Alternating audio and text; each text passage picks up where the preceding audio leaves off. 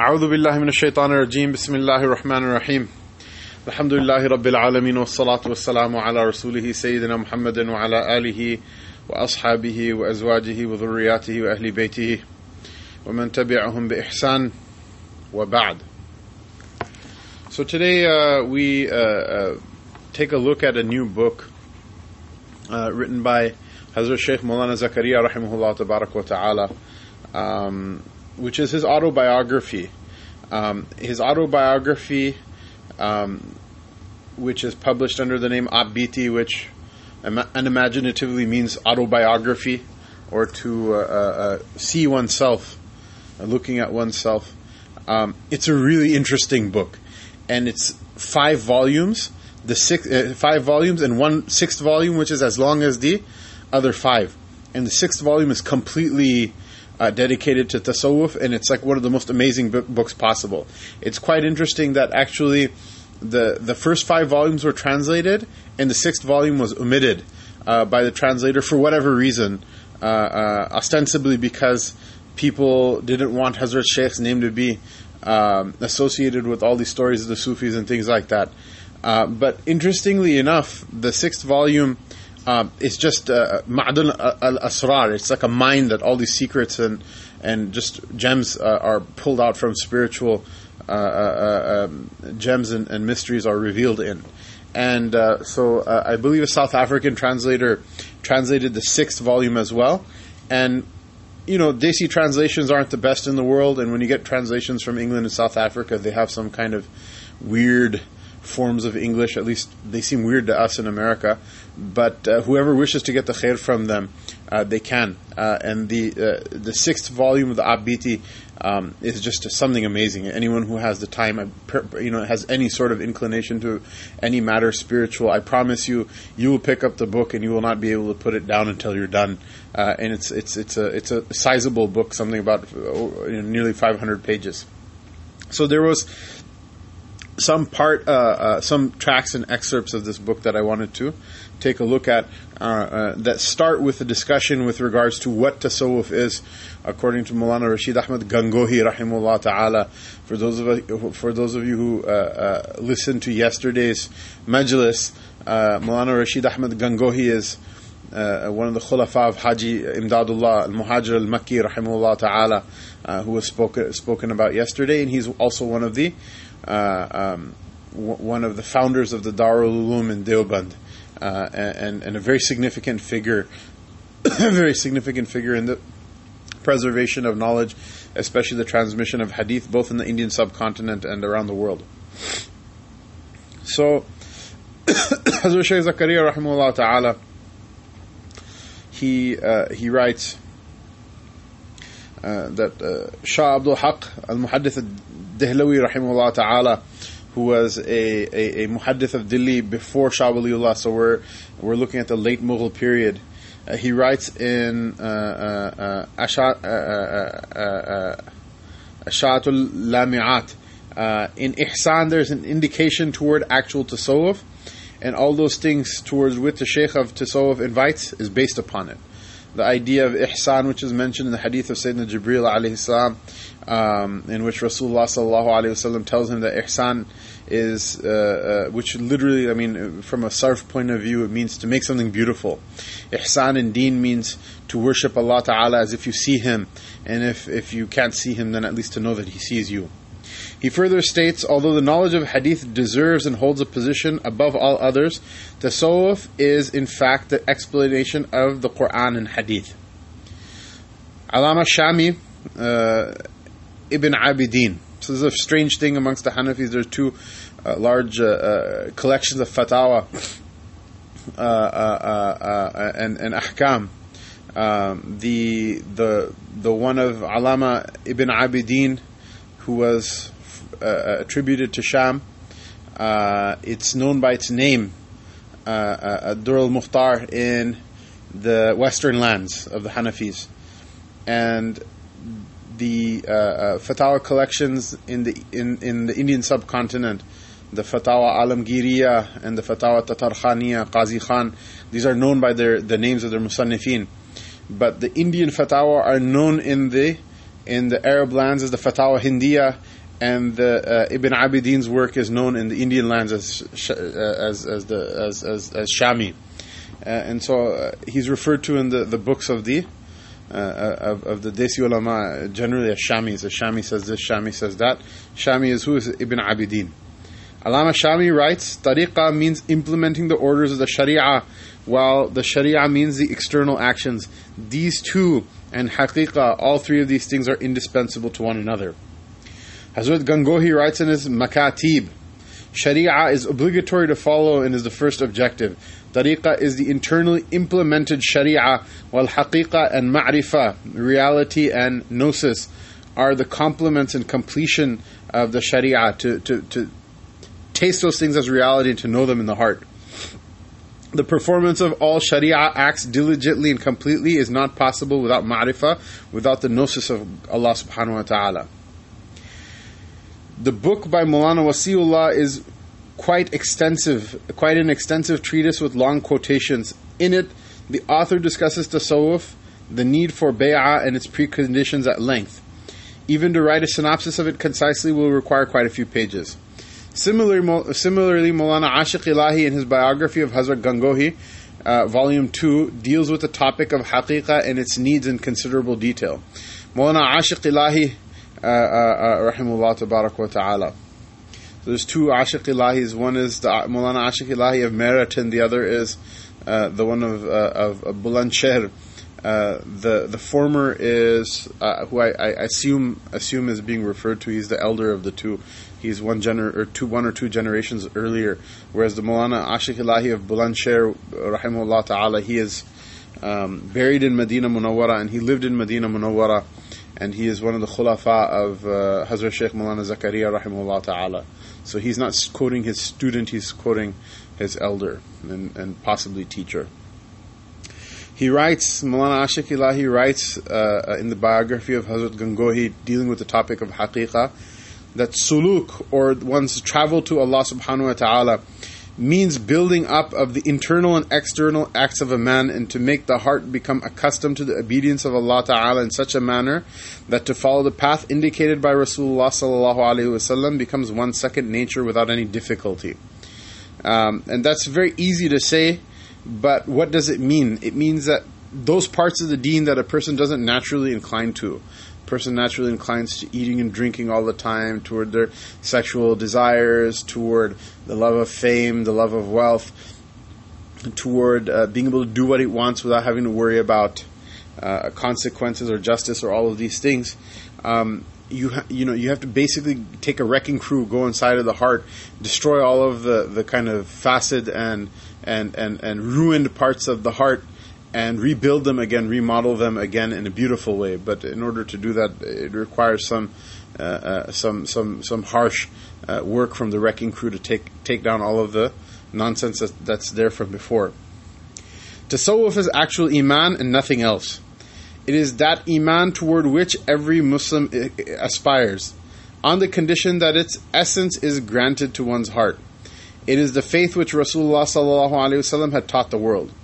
You will find a sick person has no desire for eating, but has to force himself to eat on the orders of his doctor, in order to give strength to his body.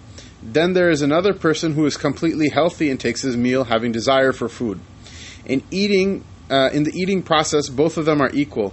However, the one who eats out of desire of food, and the other one is forcibly fed. So what if you're sick? You're not going to want to take it, but you have to be forced to eat. That's the process of bringing a sick person back to health. That's also the process of bringing sick heart into the fold of tasawwuf and into the fold of deen. And in such a way, tasawwuf is the misdaq of the hadith of Rasulullah sallallahu alaihi wasallam. La yu'minu ahadukum hatta yakunu hawahu taba'a lima ji'tu bihi. That one of you will not perfect his faith until his desires become or are made conformant to that which I brought, or that which I came with. Similarly, one person will make ibadah after having to be forced to do so, while another does the same thing because his own heart desires him to be involved with the obedience of Allah Ta'ala. This latter healthy state is called tariqah, which is attained by his heart, and the spiritual food he consumes is sharia. To illustrate this, Mawlānā Rashīd Ahmad rahimahullah ta'ala quoted a piece written by Hazrat Gangohī rahimahullah, in which he wrote at some time during his early days. Quote, "The knowledge of the Sufis is a name given to the inner and outer aspects of knowledge of deen, and strong yaqeen or conviction. This is the real higher knowledge. To attain the condition of the Sufis requires the correcting of character and to remain at all times attached to Allah Ta'ala. The aim of Tasawwuf is to attract yourself to the attributes of Allah Ta'ala. It is to choose His intentions and to be busy with that which pleases Him. The akhlaq toward which the Sufis are striving is the very akhlaq of the Prophet ﷺ, regarding which Allah Ta'ala Himself said, 'Verily you are on the highest pinnacle of the best character. إِنَّكَ لَعَلَى خُلُقٍ عَظِيمٍ.' It is also this character and these morals which have been taught in the hadith. The morals of the Sufis are these. To consider, so he'll name a number of foundations of Tasawwuf, which is not, again, a separate group, but a summary of how the person's heart, a person who's a Muslim, based on the Sunnah, how their heart should be. The morals of the Sufis are these. To consider yourself lower than all others, the opposite of which is to have pride and arrogance. To treat others with respect, and to show respect and sympathy. To bear the attacks of others with patience. To deal with others with softness and humility. To discard anger. To have sympathy with one's fellow man. To give others the rights due to them. To be charitable and to pardon others. To appear before them with a pleasant face. To discard all artificial exhibition of emotions. Right? To discard what? All artificial exhibition of emotions. To be sincere. This is basically to be real. To be sincere. Many ikhlas that you do for Allah Ta'ala and for no other reason other than Him. To trust in Allah Ta'ala at the time of problems. To be satisfied with little from this world. To have piety. What does piety mean? Piety means that you render everybody's right to them as soon as it's due. To have piety, to avoid arguments and fights except for in the case of the haqq, of the truth. To be devoid of hatred, jealousy, envy, and to have dislike for pomp or showing off, for name and fame. To carry out what you promise and to have love and friendship with your brothers. Meaning what? That when you're friends with one another, you love them and you treat them like somebody you love, rather than splitting checks with one another and everybody's looking out for their own good, but just doing it at the same time in the same space. To have love and friendship with your brothers and to be grateful to your benefactors, to be grateful to those who did good to you. The Sufi trains is internal and external, and Tasawwuf is the name given to that program of training. It teaches one to turn his face away from everyone except for Allah, and to be negligent of His glory is the greatest sin. And this is quoted from the Tadhkiratul Rashīd of Mawlānā Rashīd Ahmad. In these few lines, Hazrat Gangohī has written down what many other sheikhs of the science of tariqah have taken many volumes to explain. Once on the 6th of Ramadan 1322, while sitting under a galor tree, Hazrat Gangohī rahimahullah ta'ala said a few words which were written down by Mawlānā Barakatullah Sahib.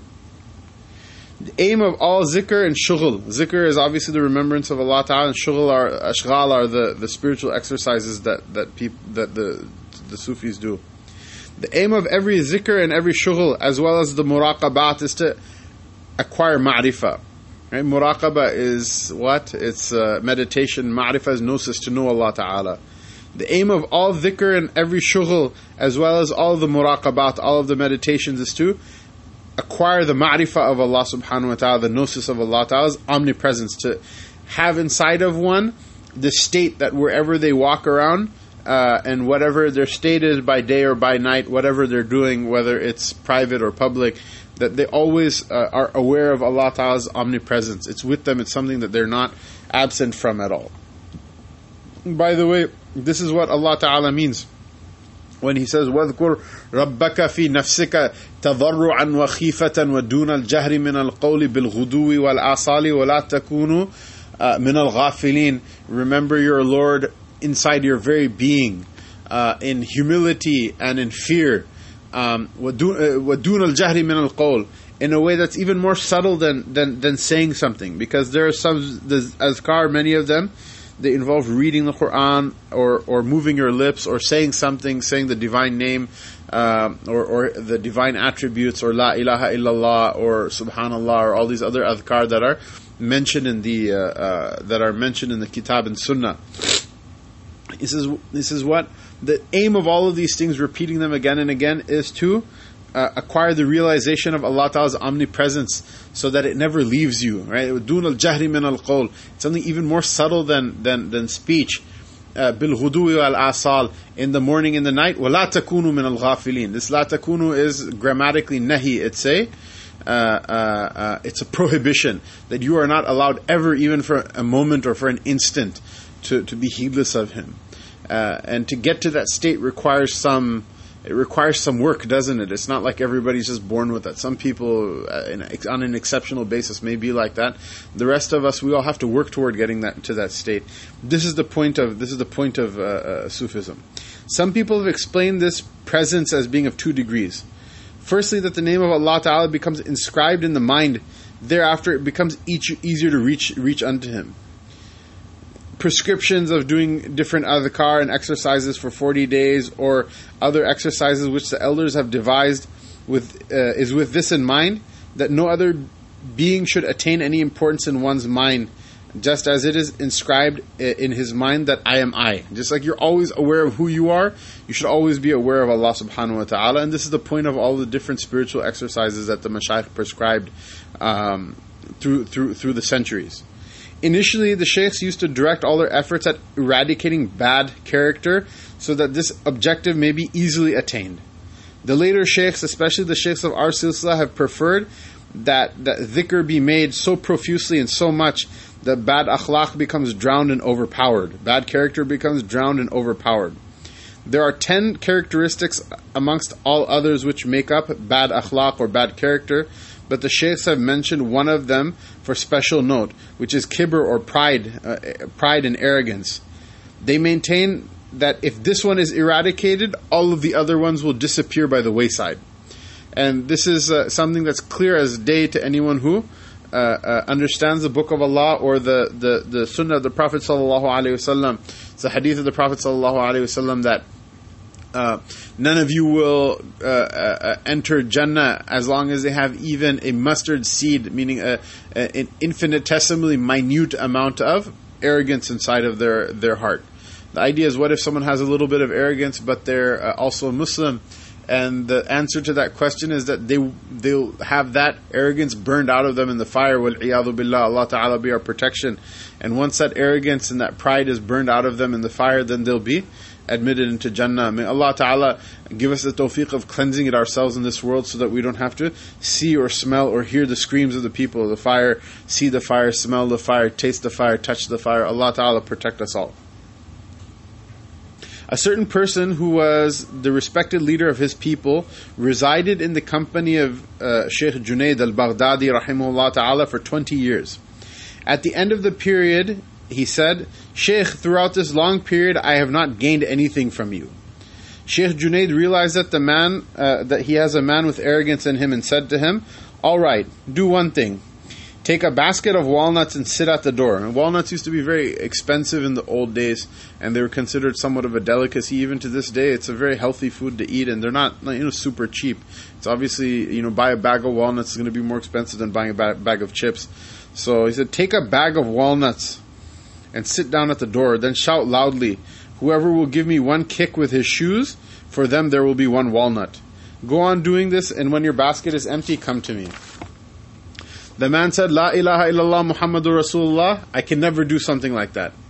Shaykh Junaid said, "The shahada that you have uttered is a blessed one, so blessed that even if a kafir sinner of 70 years of age should recite it with sincerity, he will become a believer.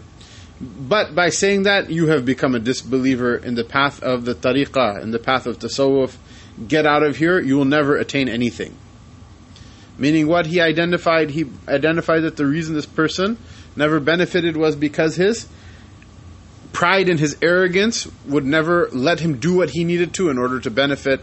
Unfortunately, this is the calamity of the age that we live in. وَلَا حَوْلَ وَلَا قُوَّةَ إِلَّا بِاللَّهِ الْعَلِيِّ الْعَظِيمِ.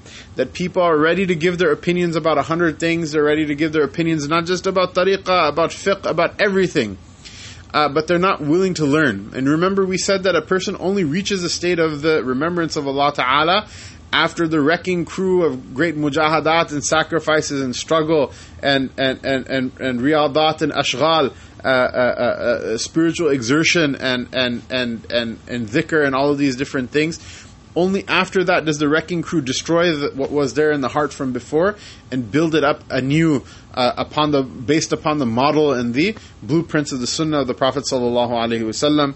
The problem is nobody wants to go through that, and everybody wants to give their opinion. And so if this one man at least sat in the company of Imam Junaid rahimahullah ta'ala for 20 years before having his sickness diagnosed with precision, unfortunately we have a qawm of people that just want to read a couple of tweets and Facebook posts, and then they themselves become the mashayikh. You can see why this is a fail from the very beginning. Shaykh Junaid then gave him the name of another shaykh, saying that a certain person stayed with him a long time, and in the end he complained of not having found the condition in his heart corrected. Whereupon the shaykh said, "My brother, by correction of your heart, what was your intention?" The man replied, "Shaykh, my aim was that whatever I was to gain from you, I want to convey to others." The shaykh told him, "That is enough. The intention of yours is the cause of all the problems. You have already made the intention of becoming some eminent shaykh. Take this foolish notion out of your mind and put this in your mind that it is my duty to thank Allah Ta'ala for all of His favors upon me." Hazrat Gangohī continues. So this last story is the story of Hazrat Gangohī rahimahullah ta'ala, not of Imam Junaid. Hazrat Gangohī continued, "We can thus see that all people who perform dhikr and shughul or salat, that perform the remembrance of Allah Ta'ala or exertions in the way of Allah Ta'ala or prayer with the aim of attaining benefit are foolish indeed. Their intentions are wrong. What benefit do they seek? What reward do they seek? Allah has given us this body, ears, eyes, nose, and tongue, and we should first thank Him for all of these powers. First we should go and do that, and then we should think about being able to benefit for others or gain reward." So Hazrat is not saying, obviously, that you're not supposed to benefit others or that you should not seek reward. Obviously, all of these things are objectives of the sunnah as well. But the first objective of learning is not to give khutbahs. The first objective of learning is not so that you can retweet or share on Facebook or save the world or all of these other things. Allah Ta'ala, who created the world from nothing, He saves it in every instant. He doesn't need you and me in order to do anything for Him. This idea of that we're going to go out and save souls or whatever, this is a very Christian missionary type idea. Allah Ta'ala He didn't need any of us, and He didn't use any of us in creating anything. He doesn't need any of us or use any of us in sustaining all of these things. The first debt a person should work to pay off is the debt of gratitude that they owe to Allah Ta'ala as a person themselves. If they're engrossed in that, they become proficient in it, at least comparatively, or at least to some degree, then all of these other things will come with great barakah and with great blessings. If a person hasn't mastered that, or in some cases hasn't even given attention to that, then how are they going to help anybody else? How are they going to help anybody else? At this stage, Hafiz Zahid Hassan asked, "Hazrat, does what you have just said mean that one should remain busy in zikr and nothing else?" He replied, "Yes, and the fara'id and the sunnah mu'akkada. Only the remembrance of Allah Ta'ala gives benefit to one's life. All the rest causes harm. If anyone cannot do so wholeheartedly, he should do so with his tongue alone. Even that is not without any benefit." At this stage, Hafiz Zahid Hassan asked, "Hazrat, does what you just said mean that one should only remain busy in the dhikr of Allah Ta'ala and nothing else?"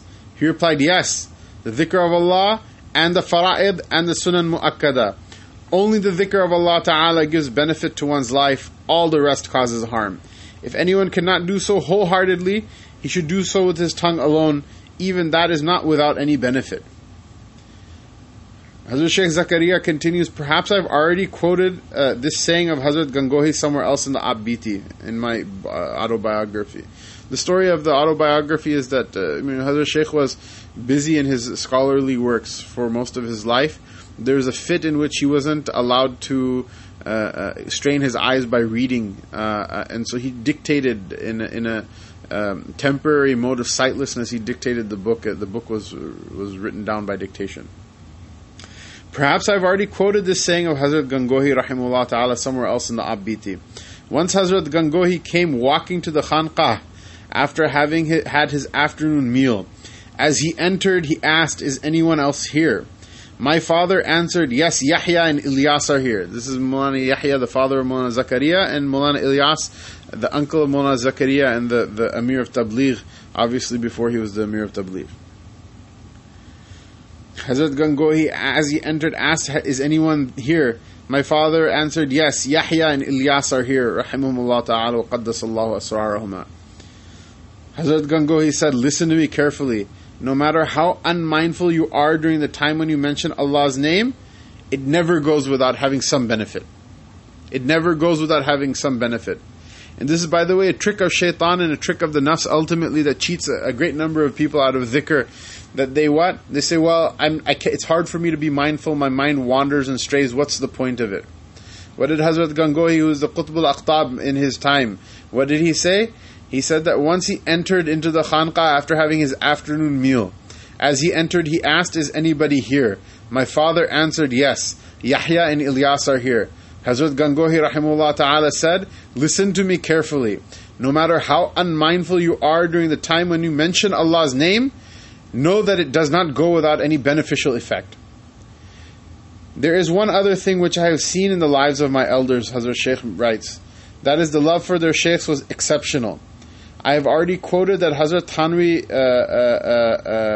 I already quoted Hazrat Thanvi in my book entitled Strike, where he quotes Mawlānā Siddiq Ahmad Ambetawi rahimahullah ta'ala, one of Hazrat Gangohī's khulafa, who said, in our silsila, in our order, benefit is derived through jazb, not suluk.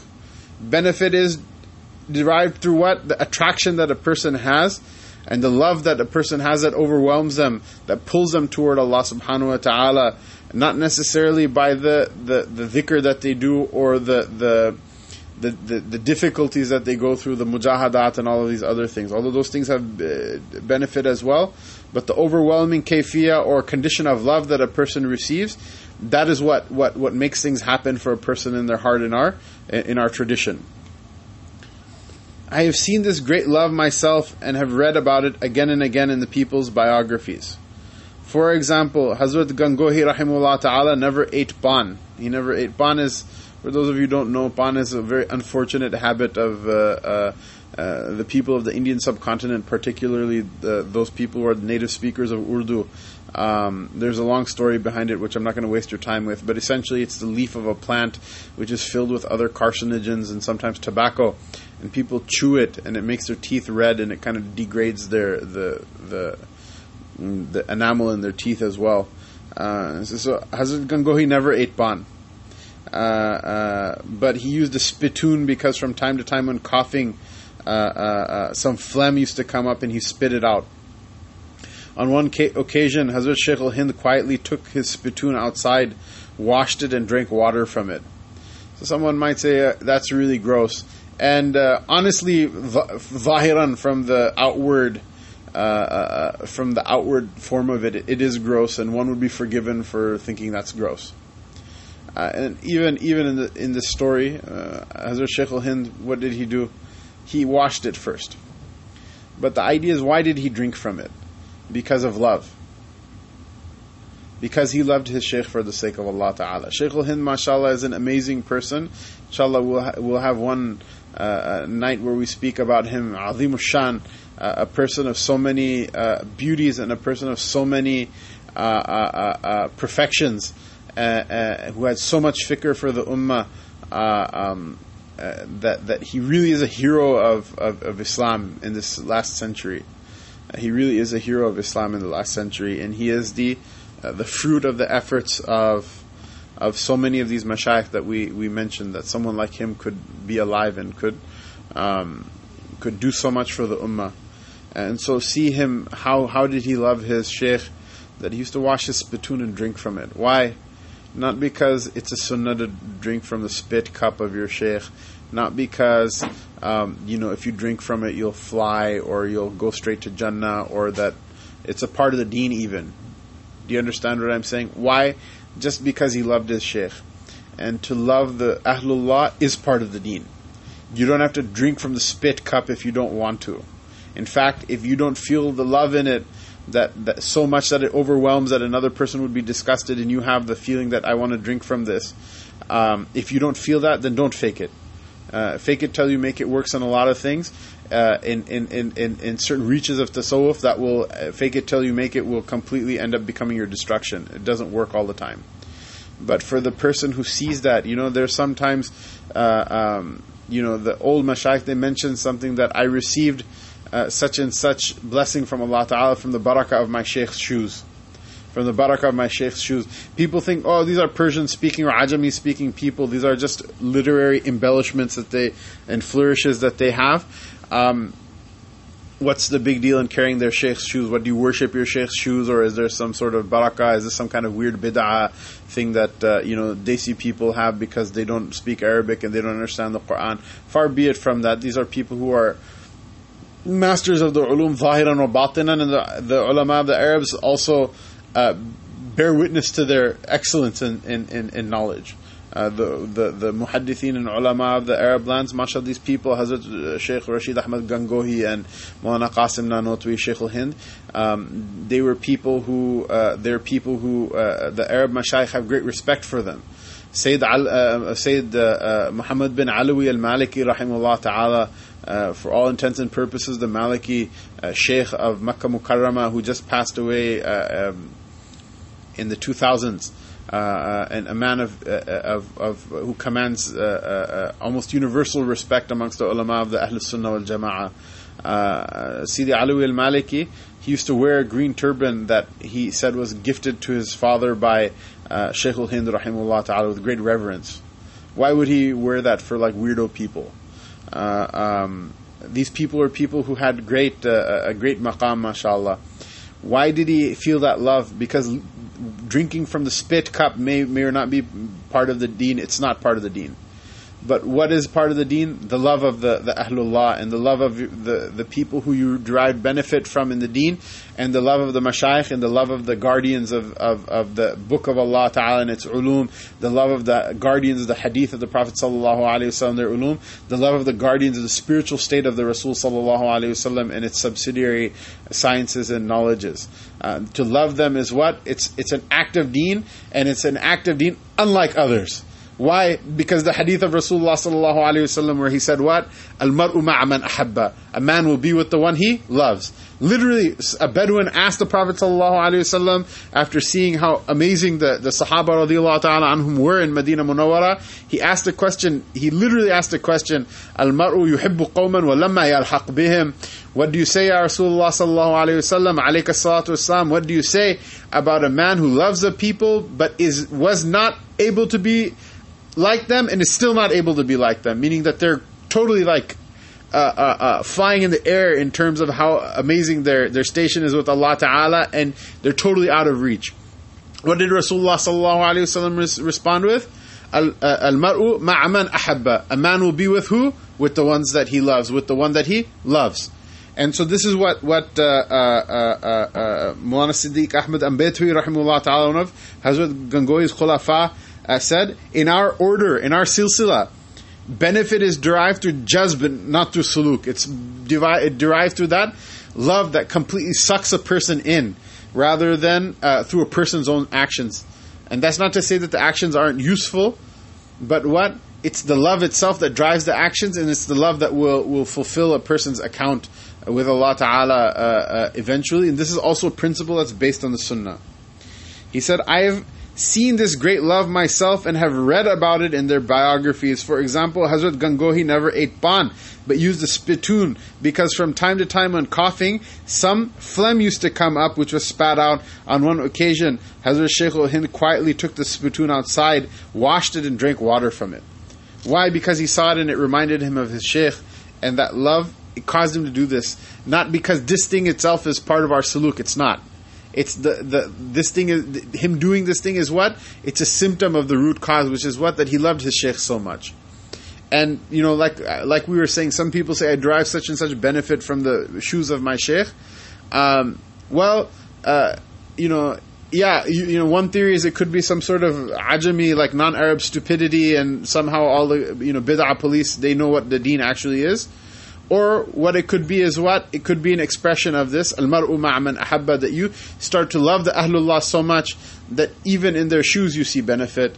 And maybe another person might say, well, okay, Hamzah, you're kind of going overboard with this, and I think you're exaggerating.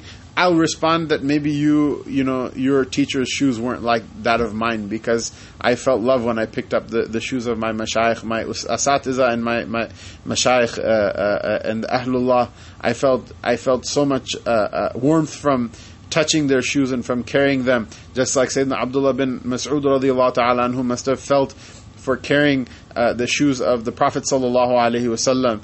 And whoever can't touch the shoes of Mubarak na alayna Rasulullah sallallahu alaihi wasallam,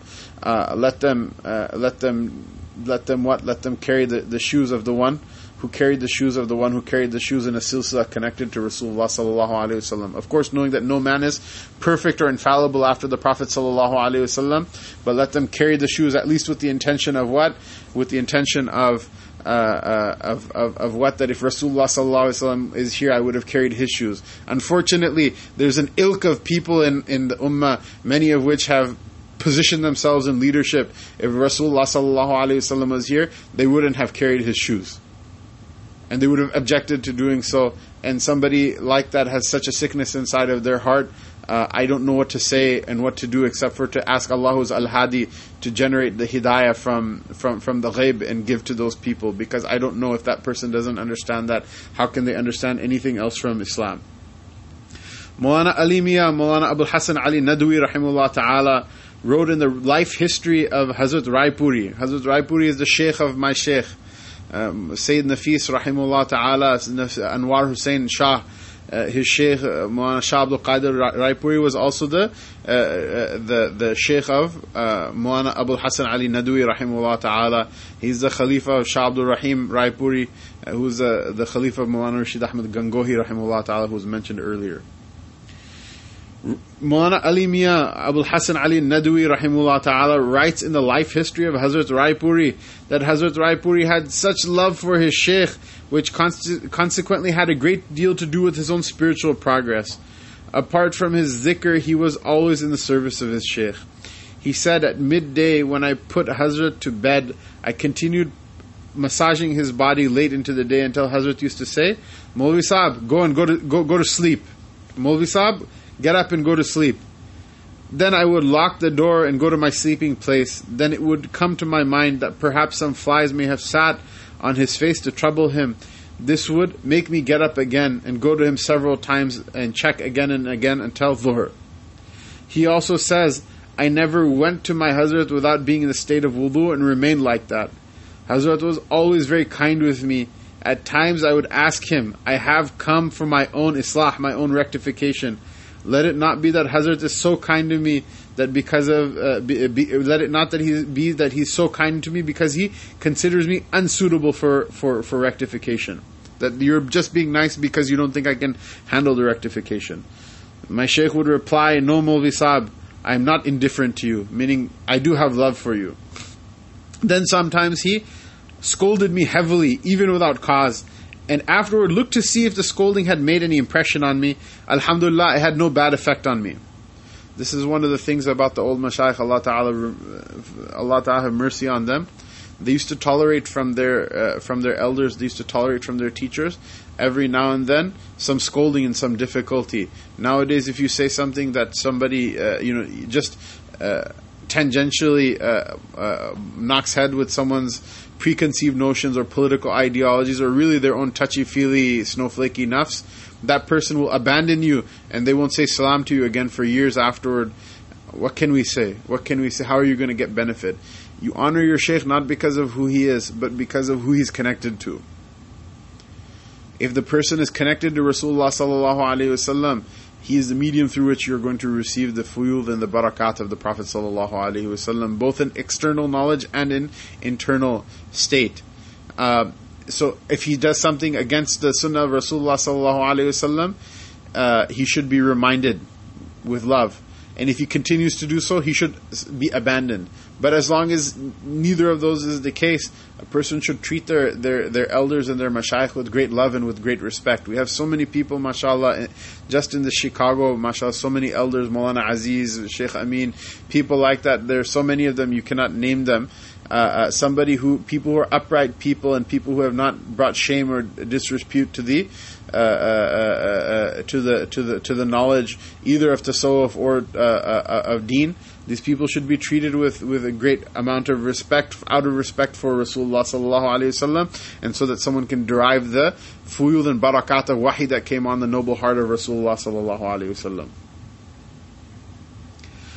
There's a lot more, and it's very interesting, but the majlis has become long, and I don't want to make it long like it was yesterday again. Allah subhanahu wa ta'ala give us benefit. Allah ta'ala give us tawfiq. If these recordings benefit you and they seem to be of any use to you, inshallah, then please, in these Mubarak hours of Ramadan, make dua that inshallah where we are in America, we can build madaris and build khanqahs like this, so that we can preserve or do our best to preserve the traditions of our elders and the traditions of our mashayikh that came before us. And people are trying as well, and their attempts are not perfect. If you're not happy with other people's attempt, then try yourself, inshallah, and fix whatever shortcomings you see in other programs. Fix it, do better yourself.